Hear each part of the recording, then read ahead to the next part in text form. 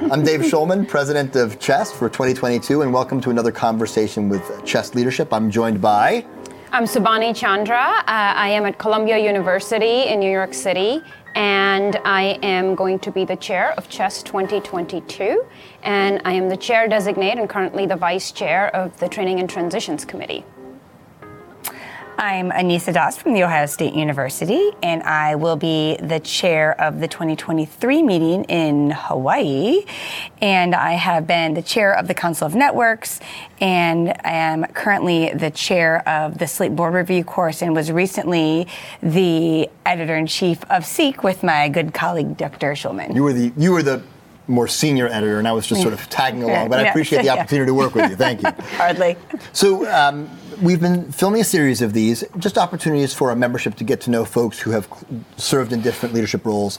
Both of you could talk about multiple different things, but what I really want to focus on today is your role as vice chair, chair designate for 21, the remote meeting we held, and then your visions for 2022, which both of you I'm sure have some thought about. And if you want to sort of opine on what 2023 might look like, give us a little sneak peek on the inside, at least what's deep in the cerebellum as to what we might be thinking about, that'd be awesome. All right. So let's start a little bit with some background. So again, you had mentioned that you were at Columbia. You're also the residency program director at Columbia. That is correct. How do you find time? First of all, I guess how important are these extramural activities with CHEST? How do you find time for them in the context of a busy academic life? Oh my gosh, they're so important because I think so much of it comes naturally. I look forward to them, honestly, because we get to work with a group of phenomenal people. They're amazingly creative. They care about our trainees, about our physicians, about our interdisciplinary collaborations. And it sort of fuels me to work with people like that. And I know people say that, and I am not just truly saying that. This is one of the brightest spots of my career. I mean, one of the pieces of feedback I sometimes get from junior faculty, regardless of whether they're academically inclined or private practice inclined, is, I don't have the time. How is this worth it for me, right? It doesn't help me generate revenue. Yeah. So what are the things that you feel like you get out of your work with CHEST that, no disrespect to Ohio State, the Ohio State, or Emory, which is where I work, what are the things that you get out of your affiliation with CHEST that you may not get locally? So I think you almost, ironically, in your question, you answered it, is that you grow your family and your network, right? So you're right, I have a phenomenal group at OSU, but it's great to have an even bigger group. So, for instance, I had a question about a patient the other day, and I called up somebody from Chicago, and I've often called up people from Emory. And so that collaboration helps clinically, right? And it helps your practice and helps your knowledge base when you can speak with experts from around the world. So that's really helpful from being in the network, I think. And then I think the other piece is it makes everything you do fun because they become your friends, right? And that's sort of what you were getting at, is you look forward to every time you come because working is truly a joy. Yeah, and part of the reason we're doing this series of shows is to try to illustrate a little bit more about the people behind the positions. Because I think they look at folks like us and they're like, oh, very highfalutin and formal, and I want to give them more of that sense. So let's spin a little bit to the program. So we talked with your current co-chairs about the experience of transitioning to a remote meeting in the context of CHEST 2021. I'd like to spin a little forward because you all hopefully will have the opportunity to host in-person meetings again. What are you hoping, what are the things that you've learned from 21 we'll start with that, learn from 21 that we want to bring into 2022? I think, of course, be prepared for anything. And be able to pivot 4 times. Yes, but also, I think once you have your vision and your priorities right, we want all our attendees to really have a phenomenal experience all around. So they should learn, they should have fun while doing it, they should get the opportunity to grow, to engage, and whatever we need to do based on whatever is happening in the world and what's available. And I think the team at CHEST is very creative. So coming up with new ways, I think as leaders, we are really innovators in education. So I think there is a wealth of creativity and experience to tap into. I do think that when we are hopefully able to have a meeting in person, people will be really, I'm craving that. I am craving being there with everybody and being in that meeting and experiencing all of chess, experiencing the games and experiencing, and we'll all the advances we've made in hands-on learning, in simulation, in virtual reality, all of those things that you can do so much better in person are going to be, I think, amplified because now we've been building for 2 or 3 years. So, do you have any concerns, given that we've had 2 fairly successful remote meetings, 2020 under Victor Test, 2021 under Chris Carroll, Dave Zielinski? Do you have any concern that there may be some trepidation about coming back in person, despite the opportunity to see people, because we've done a pretty good job of conducting a meeting remotely? Yeah, no, I think that's a good question. There are absolutely advantages, right? Somebody was tweeting how wonderful it was to be able to spend extra time with their daughter who they hadn't seen in a while. So there's advantages, I think, to being able to do something remotely. But I think what Dr. Chandra had mentioned is that craving people being together is different. And there's nothing that replaces the communal learning experience, right? When you're and why we try to do it online and the chats do really help. I think learning and really getting to play off each other and learning makes a difference. And I think that's going to be, and competition, right? Yeah. So competition is much harder to do online. Well, I mean, we even had games that we had planned for this year that I have developed that we have now put on hold, and we're going to bring them out next year. So we do have, as you nicely pointed out, there were things planned for 2021 in person, some of the in-person games, that we just couldn't operationalize remotely. And those, so we have at least, I think, 2, if not 3 new in-person games that will hopefully pull off the shelf for the Nashville meeting. Plenty more. So can you give us a sneak peek? I know that we're really right on the threshold of beginning formal planning for 2022, but I know I've known you long enough that your mind has been planning it to some degree for at least months. Can you give us a little bit of a sneak peek of, if not specifics about the program, but what your vision is? I hear about togetherness, I hear about fun. Like, how do you go about achieving those sorts of goals? Because those are big, lofty but fairly vague goals. How do you try to operationalize those for Chess 2022? I think that there are amazing offerings, for instance, in simulation and hands-on learning that we will be able to really do in Chess 2022 full on. And I think that integrating sort of that active learning and the many, many different ways we do that in is just better experience for the attendee when they are there. It's sort of more of an immersive experience. And so I think different formats of sessions, teaching, learning, some gamification, some edutainment, and all the hands-on learning opportunities with simulation are really going to be, I think, something that's always popular with our attendees. And in some ways, I liken it to being at a football game versus watching it on TV, being at a rock concert versus watching it on TV. There's a buzz that comes with the crowd. Yes, you can hear the play, or you can hear the rock star, and you can sing along with the lyrics, or you can see the plays, but there's an energy that you get from being with other people that I just think we struggle with in the context of remote meetings. I think you've done an extraordinary job this year. You have the conversation starters, which allow a little bit more personal, but it's hard to capture that buzz and energy of thousands of people in one room at a time. Well, and I think part of why that's hard, so one is when you're there, you're truly immersed in it in a way that you can't be immersed when you're online. Yeah. And part of what I often talk about is we as women and as men have lots of hats. So I have my mom hat, I have my clinician hat, I have my administrator hat, I have my academician hat and my chest hat, right? When I come to chest, I actually get to leave several hats on my shelf. And it is one of the biggest gifts I give myself is to leave some hats on the shelf and just wear one hat for a week. Whereas when you're at home, you can't be fully immersed because you're still wearing your tower of hats. That's wonderfully said. You referenced it, so let's do a deep dive. I know both of you have been involved in the Women in Pulmonary Initiative.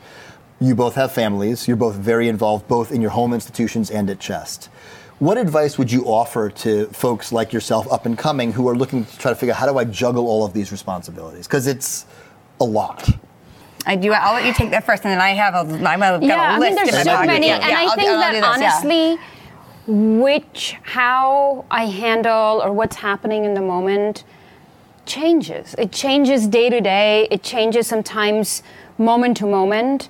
But I have learned a little bit if you have to go easy on yourself. I think we often set very high expectations for ourselves. This must happen by this time, and being as realistic, knowing that it's okay, you can get something done, in due course, but feeling good about what you do, what you create, and making sure, sort of quality over quantity, and just doing one or two things.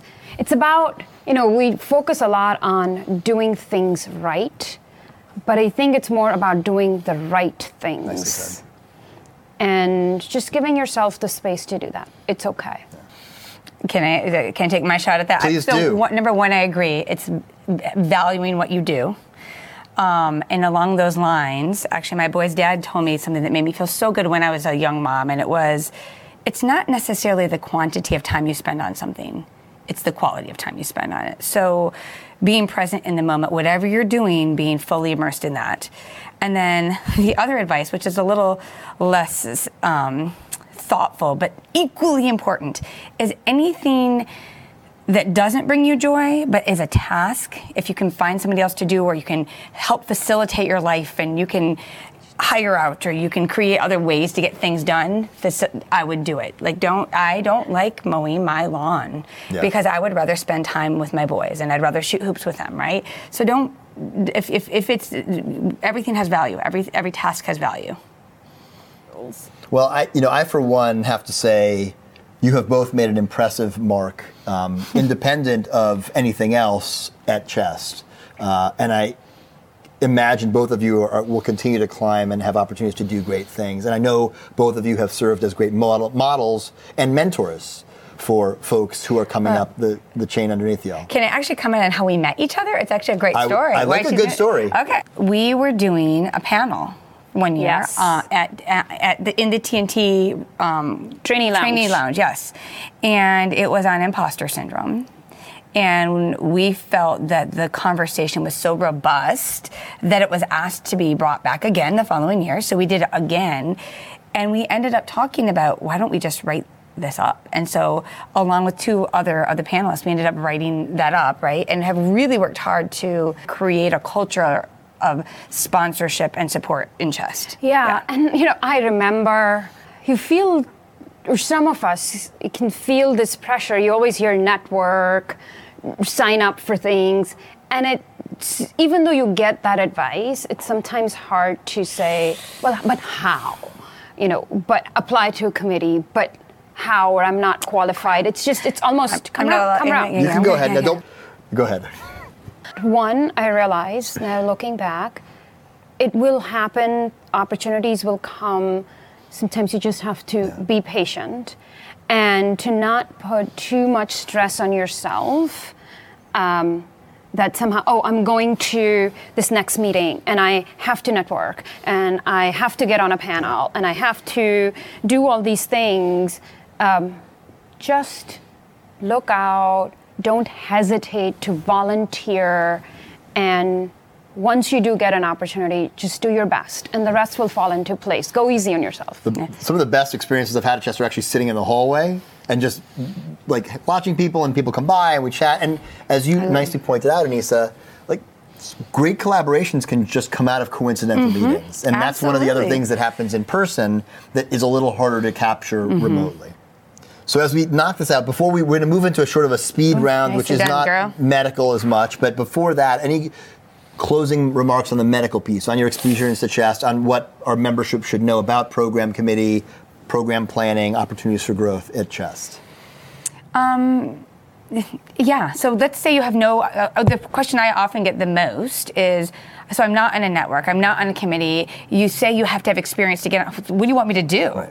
So here's my tips, right? So number one, show up.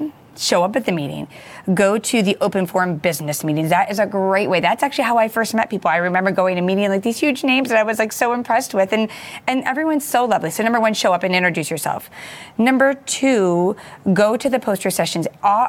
Somebody had mentioned yesterday, there's many calls for opportunities that you don't have to necessarily be selected for. Moderators. We needed a lot of moderators this year. Almost everyone who asked to be a moderator was able to become a moderator. And then I think the last thing that I would say is social media. Social media can potentially be underutilized as a way to be active, right? So using the hashtags for the topics, posting. There are so many people, young faculty and fellows, that are really active in chest, and we all know, and they really started just by being active in social media. Well, I'll tell you my story. Yeah. How over here. I applied to TNT, and because a colleague said, no, you should. It would be a great fit. And the reason I think I was given that advice is because they knew me. They knew that TNT is doing the kind of work I enjoy doing, of creative, innovative education. And my first reaction, though, was like, no, they want someone with more experience than me. You felt unqualified, yes. And they were like, no, you're exactly who they're looking for. And I applied having zero confidence that I would get selected. But I was. Right. So I think to not shy away, but also do something that is meaningful to you and feels right and fuels your passion. And don't be afraid of failure. I think that's a big thing. Yes. I remember you were actually a sponsor to me. You're like, Anisa, you should apply for this. You're probably not going to get it. You actually said it. But but that was okay. Your point was, you need to apply for something first and people know your name. And so I advise my mentees out all the time, absolutely apply. Even though you very well may not get it, everyone who you applied for is going to remember your name the next time you come around. And as I recall, you and I met because of a third party. Yeah. Right, and I think it's more than reasonable to say to your friends, hey, can you introduce me? Because it's hard to step, particularly when you're young, but even as you're more senior, it's sort of weird to go up to somebody and be like, hey, I'm so-and-so. Yeah. It's more than reasonable to have somebody who is a mutual acquaintance to say, hey, I want to introduce you to somebody who's awesome. It's called sponsorship. Yeah. Absolutely. All right. So I'm going to move into a more speed round where I'm going to ask questions that are shorter. All right, so what's one thing, either online or in person, that somebody will say or write, and it just rubs you the wrong way? It hits that neuron in your brain. You're almost like a funny bone. You hate when people say it or write it. Maybe you don't fight it anymore. What's that thing for you? So mine is a very bad apology. But so not that phrase in particular, but when somebody offers a bad apology. Yes, an apology that is, I'm really sorry if I hurt your feelings. I'm really sorry. Just don't ever say it. I'm really sorry that you feel that way. That's I'm really sorry. Yes. Yeah, I'm really sorry that you feel that way. Yeah, that is like that grates on me, right? Like no, I'm sorry that I offended you. I'm sorry that I offended you. I'm sorry that I hurt your feelings. That's the apology. All right. What rubs you the wrong way? As she tries to say, again, you're delaying this, so it's your turn. It's hard. I would say you're doing quite well. I want to give you a compliment when the first answer is no, to something or something that you're trying to, and sometimes the answer has to be no, but when it seems like the no is not necessarily backed by a thoughtful no, or a no because, or a no here's why. So I'll share with you mine, only because I think it'll hit close to home, is that like when somebody makes up a word and like instead of saying like umbrage, they say umbranch, like that really rubs me the wrong way. Totally.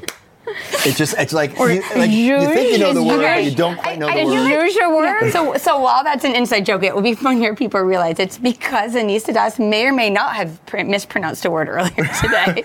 It's possible that somebody in this room did do that. You heard me mispronounce it, but actually I said it correctly. But I have evidence. And not even co-conspirators, like colleagues who are like, yeah, umbranch? What's that mean? What movie is a guilty pleasure? What movie is like, you love it, you hate it, like you don't necessarily wouldn't want to admit it in public because other people might not think it's highly of it? Now she's going to admit it in public. Well, I said you might not want to, but you're gonna. Yeah, so how about a recent one that I wasn't sure I was going to like, and I loved it way more than an adult should. Well, there's two, and they're both kids' movies. One is Abominable. Is that about the animated movie about the abominable snowman? It's about a Yeti. Yes, as it were. It's close to home. It does a little bit. It's so well done. And the other one is Cruella.